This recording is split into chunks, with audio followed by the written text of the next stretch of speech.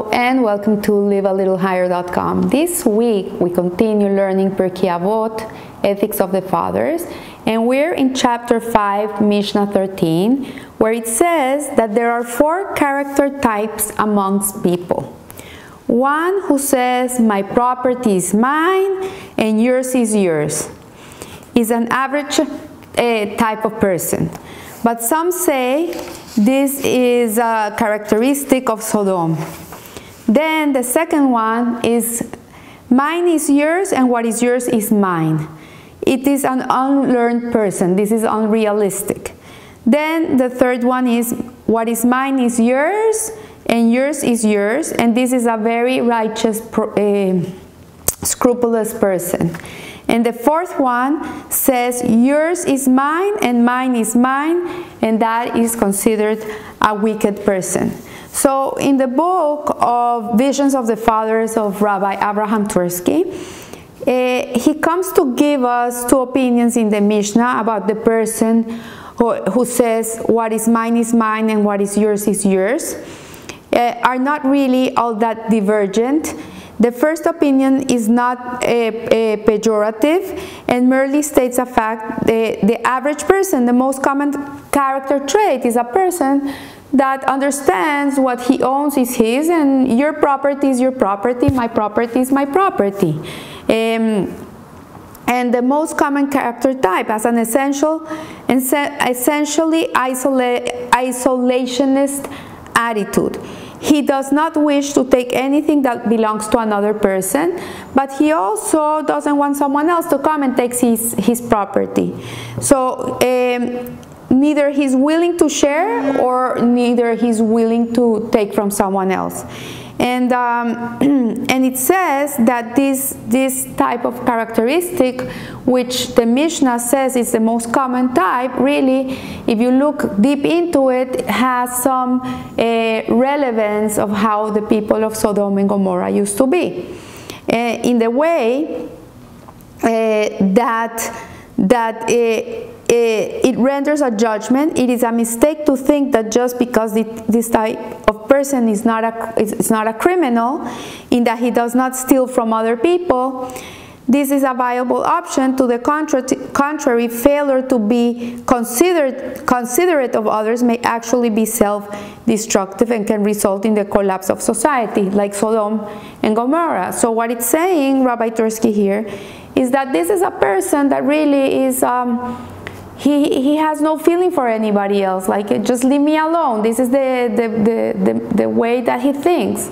Like, leave me alone. What do you want with my stuff? Why should I share my food with you? But if your neighbor's house catches fire, says Rabbi Twersky, this wouldn't be a good attitude. Because if your neighbor's house is on fire and you would thinking, oh, my house is my house, his house is his house, it's his problem, let him call the firemen, then, you know, your house also can catch fire. So it's not such a good character trait to have. It's not the best ideal way to be, because we should be worried about other people's things and we should really take care of other people's things. And if we are able to share our stuff, we should share our stuff if it makes sense. So let my neighbor worry about it. You are putting your own home in jeopardy because the fire can spread to your own property. So no person is an island, nor is a nation an island. We don't live isolated. The idea of the Torah is that we are responsible for each other. If a person is suffering, we're all suffering. If a person is happy, we're all happy. And this idea that what is mine is mine and what is yours really is not the Torah type of mentality. And so the Mishnah states that the regrettable fact that most people fail to recognize the reality of interdependence, that we all depend on each other and think they can be secure with their own boundaries, and this is an illusion, says Rabbi Twersky. The aphorism attributed by Benjamin Franklin is very valid, where he said, we either hang together or we will hang separately, but we will hang. There's no way. Like if a person is, if there's an epidemic somewhere in the world, and the world is not worried about helping these people get well, then this epidemic can easily trickle down and come to your own country. So the second category, what is mine is yours and what is yours is mine, doing away with the concept of private property, is also not the Torah mentality. It's not the righteous way to live. It says here that this type of character is an unlearned person. This is a person that is very ignorant of how things work. And it says, this is indicative of ignorance. This is essentially the theme of communism. This is the idea of sharing the wealth, of taking away from the rich, giving out to the poor. And in reality, if you read it, it's very lofty and it sounds beautiful in paper. But in reality, in practice, it's really a disaster. Because at the end of the day, it's not gonna work. There's always people, greedy people, who are gonna take the wealth of the rich. The poor are gonna continue to be poor, the rich are gonna become poor, and there's a group of people, the elitists and the tyrants, that are gonna become rich. So anecdotally, Rabbi Twersky is telling that he has a friend that visited one day Russia when the communism was dying in Russia. And he wanted to reserve rooms in a hotel. He was taking a group of people, he was doing a tour, and he wanted to take some rooms in a hotel. And when he called the hotel to reserve the rooms, they told him that sorry, the hotel is full and there's no rooms. We cannot accommodate you. So he was like, really? There's no vacancy. So he contacted someone that called the hotel, a Russian friend, that bribed the manager, and they were given their rooms. And interestingly, when they came to the hotel, they discovered that the hotel was completely empty. It was not true that the rooms were taken. There was nobody in the hotel. It was only them. So the man was very curious, and he went to the manager and he asked him, why, when I called you to reserve the rooms, why did you say that the hotel was full when in reality it's empty? So the hotel manager said to him, why should I take in customers? It really makes no difference to me if I have a full hotel or a not full hotel. I don't gain anything by having a full hotel. And at the end of the day, I have to work double if I have a full hotel. So for me, it's better to have it vacant, and I really don't care. So a person may be motivated to do something, Leshem Shamayim, in the name of God, in the name of heaven, because he wishes to obey the divine will or for a personal gain.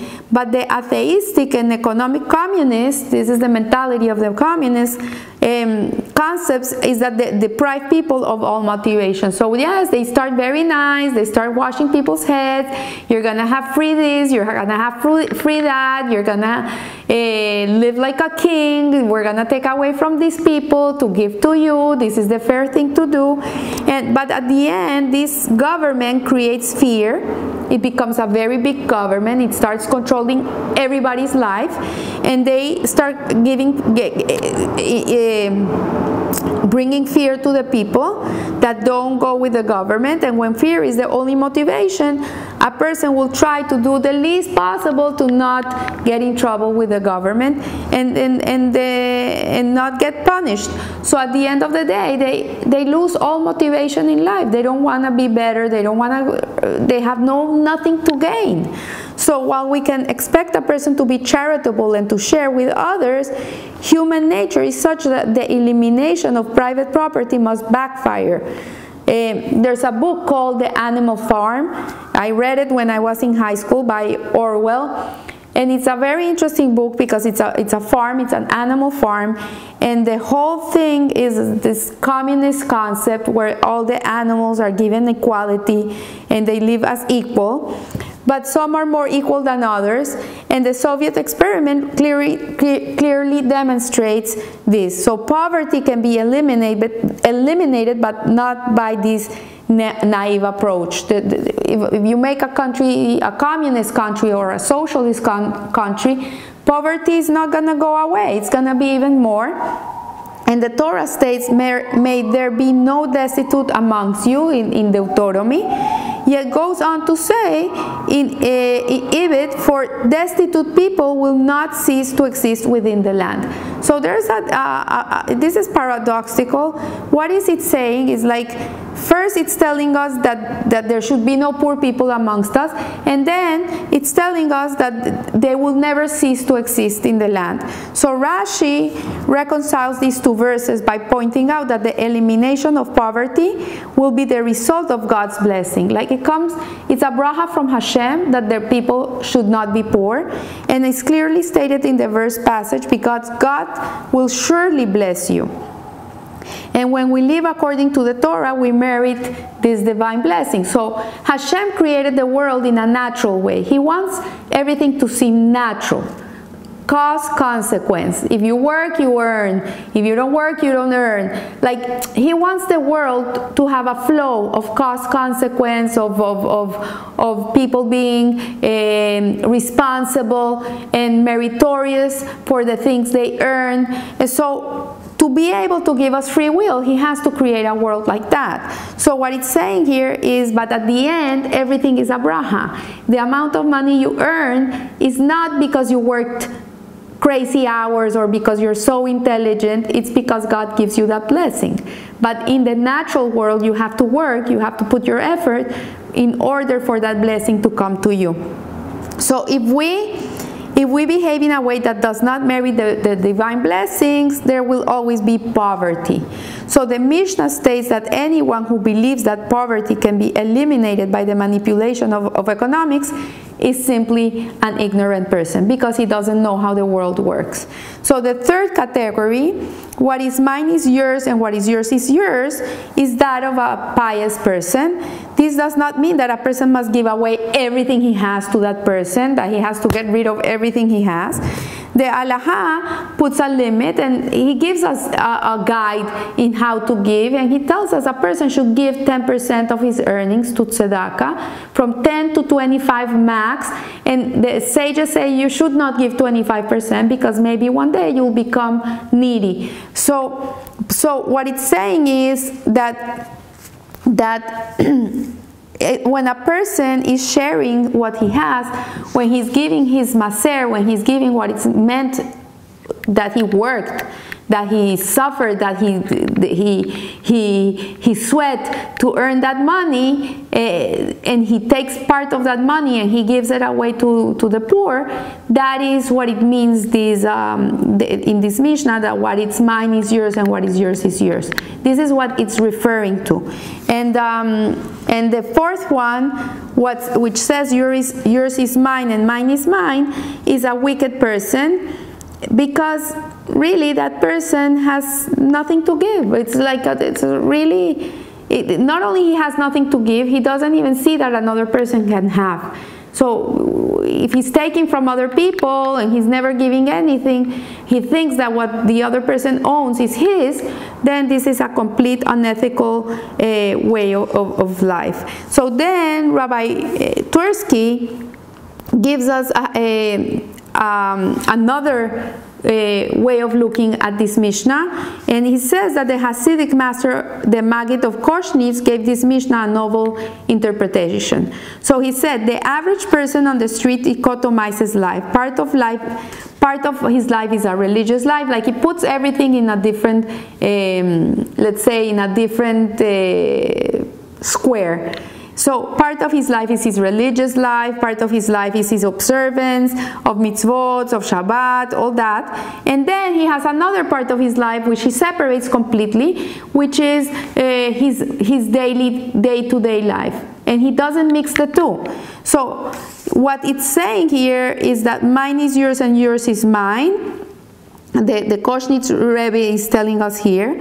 is that what it's telling, the way in which this person separates everything, is what he's saying is that the mitzvot belong to Hashem, like my spiritual life belongs to God, but my mundane life belongs to me. So what is yours, and what is mine. And this is not the appropriate Torah view of life, because the Torah tells us that we have to know Hashem in all His ways. And what it means is that we have to get to know God in everything. Even if you're washing your teeth, get to know Hashem when you're washing your teeth. If you're going to put on your shoes, get to know Hashem when you're washing your teeth. Everything you do, even in the mundane life, in business, in relationships, everything, there's laws for that. There's a way of behavior that we have to keep. So it says here that we, with the proper attitude, everything one does can be considered in the category of mitzvot. Hence, the pious person says not only what is obviously yours, the mitzvot, is yours, but also that which is mine, mundane activities, it's also yours. So, what is mine, and what is mine is yours, and what is yours, which is, this is a pious person. What he's saying is that everything I do is for Hashem. My mundane life is Hashem's, and my godly life is Hashem's. So the ignorant person does not realize that everything in life is controlled by God, except the choice between right and wrong, good and evil, which is left to man. How much can one will earn is predetermined, but whether one will study Torah and perform mitzvot, it's up to man. So not realizing this, the ignorant person spends most of his time trying to make more money and leaves little time for spiritual pursuits. So this ignorant person, who is the person that says, mine is yours and yours is mine, is an unlearned person, because he doesn't understand how God runs the world. So this is futile, because he cannot make more than what it was decreed for him. So whatever is going to come to him, it's decreed by Hashem. It's not his intelligence that's making him money. Hashem gave him a seichel, He gave him intelligence to be able to work. But the blessing really comes from God. So the wicked person is a hypocrite. He has no desire to do the will of God. Everything in his life is self-centered. If it is to his advantage to give people the impression that he is observant of mitzvot, he may do them for show and exploit mitzvot for ulterior motives. Not only what is mine, but then what should be yours, which is Hashem's mitzvot, they're also mine, because he's using them for his own egocentric reasons. He's not doing it for Hashem. So putting things in the proper perspective will allow every person to become a more righteous person, a chassid. So I leave you here. I wish you a blessed week, and remember, live a little higher. Thank you.